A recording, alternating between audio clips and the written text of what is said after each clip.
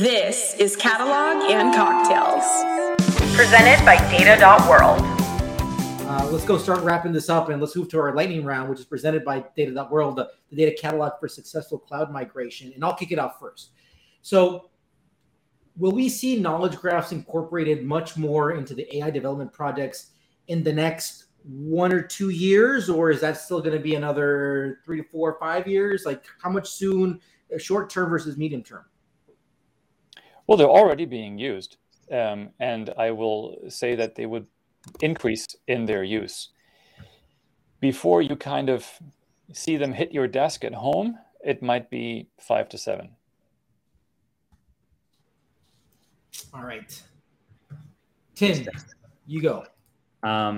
So second question, you talked about, a lot of the business value of and sort of the revenue drivers around AI and how some of that's shifting some of the landscape there. Will there be a business value anytime soon? And let soon be kind of broad here, right? From some sort of a general AI, or are we going to be kind of living in more of a specialist AI for quite a while? We will be living in the world of specialist or narrow AI, I say for the rest of my lifetime, possibly beyond. Artificial general intelligence, where one AI system has intelligence and breadth of capability of an average human being, that is a Hollywood pipe dream. I personally, my very own individual opinion is that we will never really get there. Some people believe that we will get there eventually, but I can absolutely say with certainty that this will not be anytime soon, because we're just way too far away from that. So anybody who's afraid of the Terminator, don't be. This is not going to happen anytime soon. Just look at where the current capabilities are and how far away that is.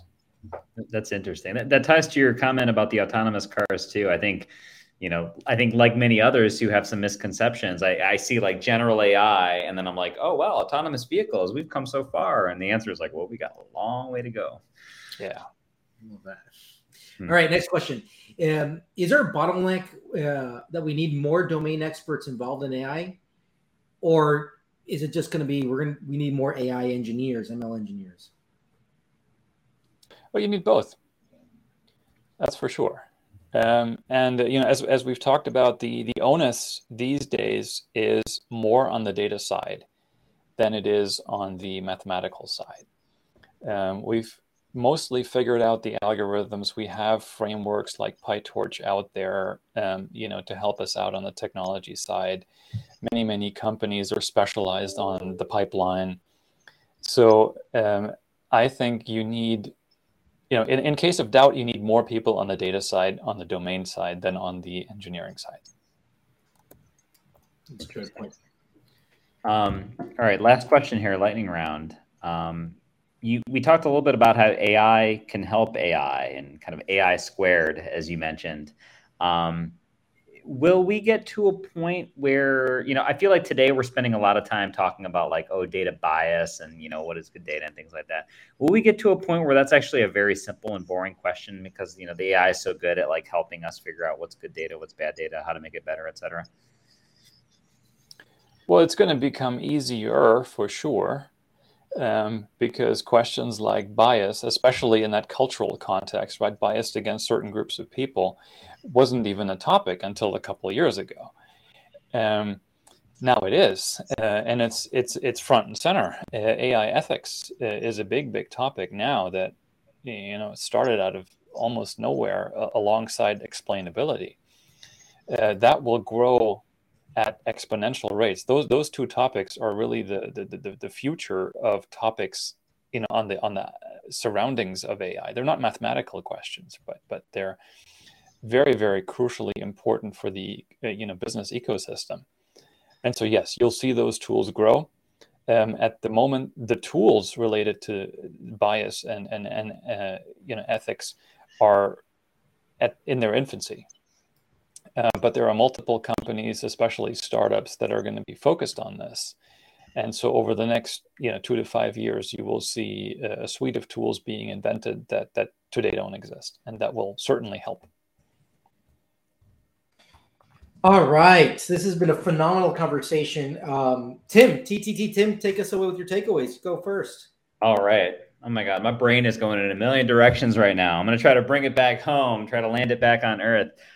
So we started off today kind of like, where is AI ML focus, and where should it be, right? Kind of versus where it is.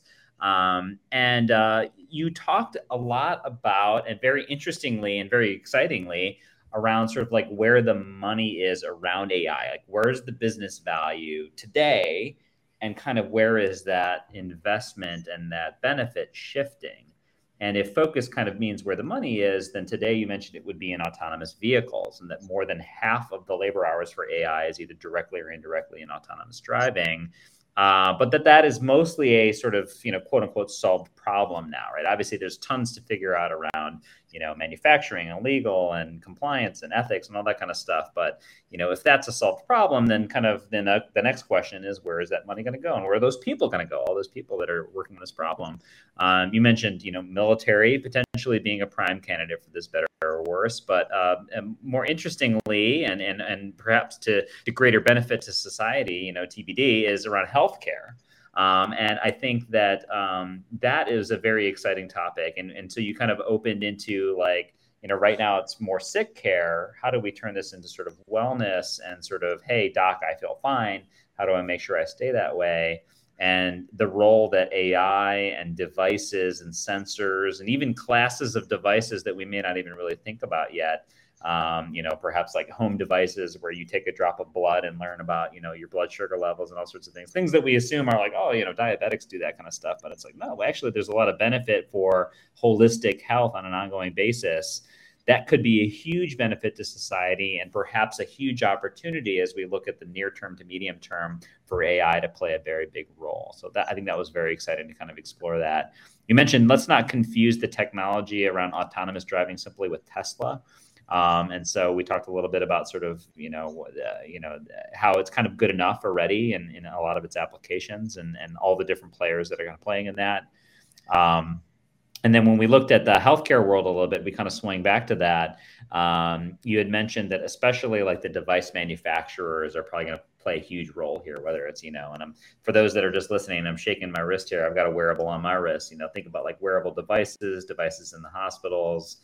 How in general can technology and software and hardware work together to turn doctors into folks that can spend most of their time helping and doing wellness, as opposed to being, accountants and clerks and paper pushers. And I love this kind of money quote.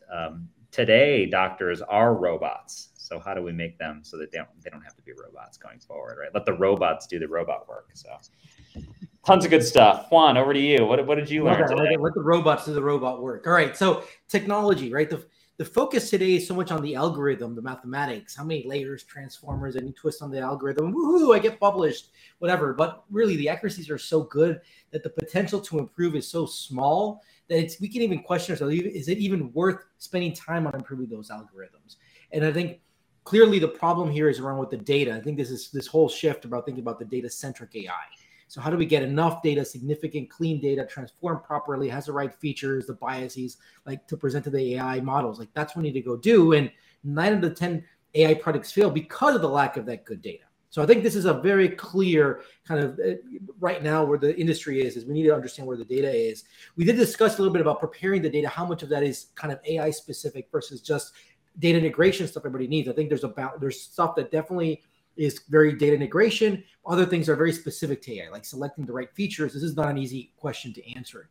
And then we start getting to the experts. We need to bring experts around. I think there's like 2 aspects where the experts come in, we discuss. One is labeling the data, right? This is a very expensive thing to go do. A lot of time and money spent into this. That what we've realized is that 97%, for example, of images are just duplicates, and only the 3% are the unique ones. So how do we identify those 3%?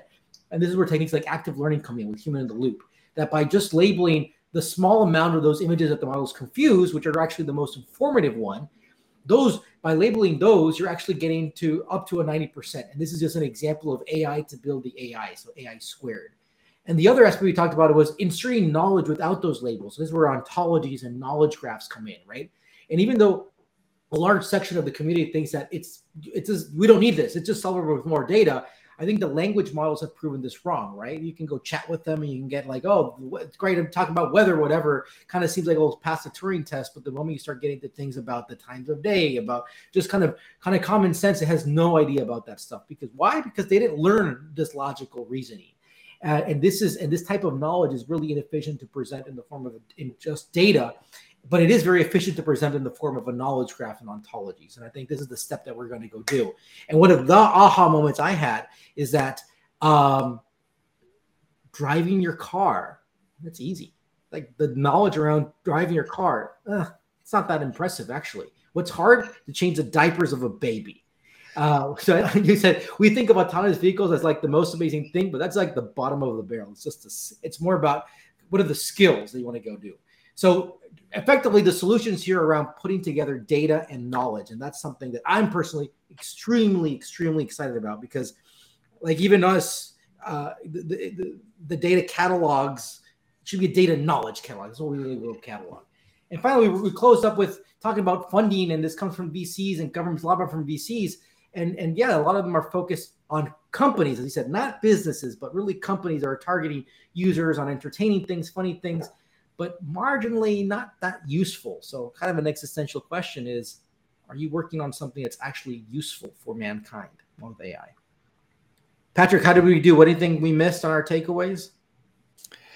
Yes, I think that this was just a perfect example. We've heard Tim and Juan give a fantastic summary.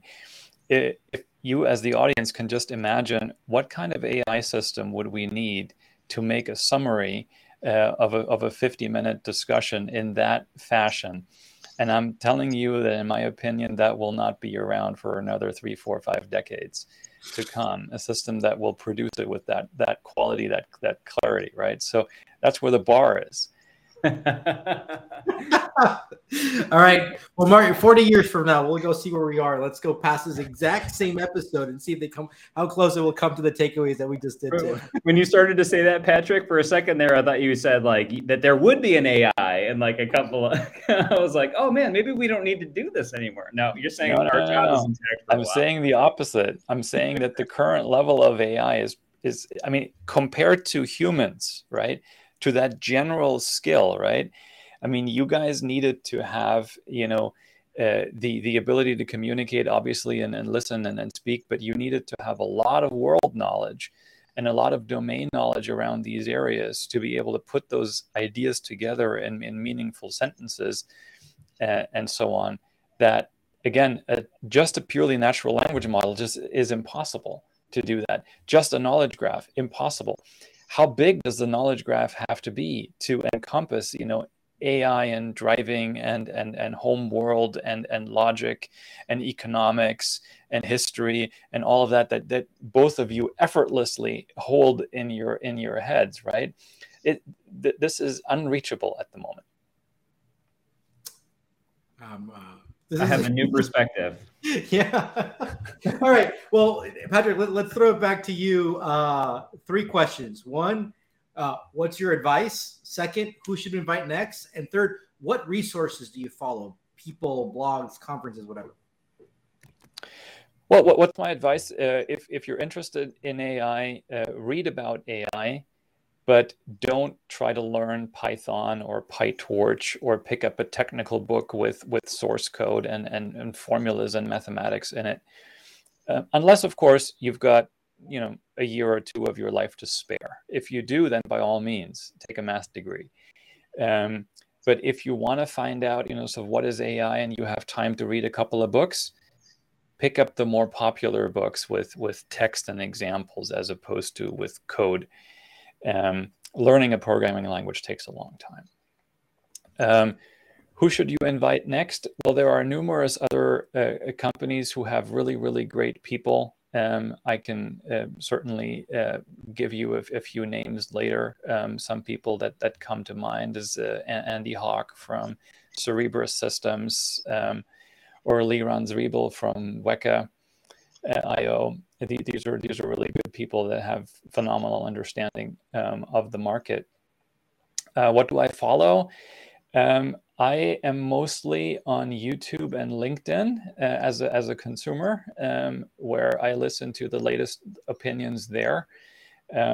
You will never see me on Instagram and Twitter and those resources. And my news feed in LinkedIn and YouTube provides me with the latest and greatest. So, for example, I saw that little shaky robot of Elon Musk's just now, and I've seen way better videos coming out of MIT, to be honest. All right. Well, Patrick, this has been a phenomenal conversation. I think this officially is now the longest episode that we have ever done. Thank you so much. And next week, we're going to have Laura Ellis. She's the VP of Engineering of Rapid7. We're going to talk about data teams. Patrick, again, thank you. We really dove into so many different aspects of AI, and it was a truly honest, no BS, thoughtful conversation. Cheers. Thank you very much. Cheers. Thank you, Thanks for Han. joining. Thank you, Tim.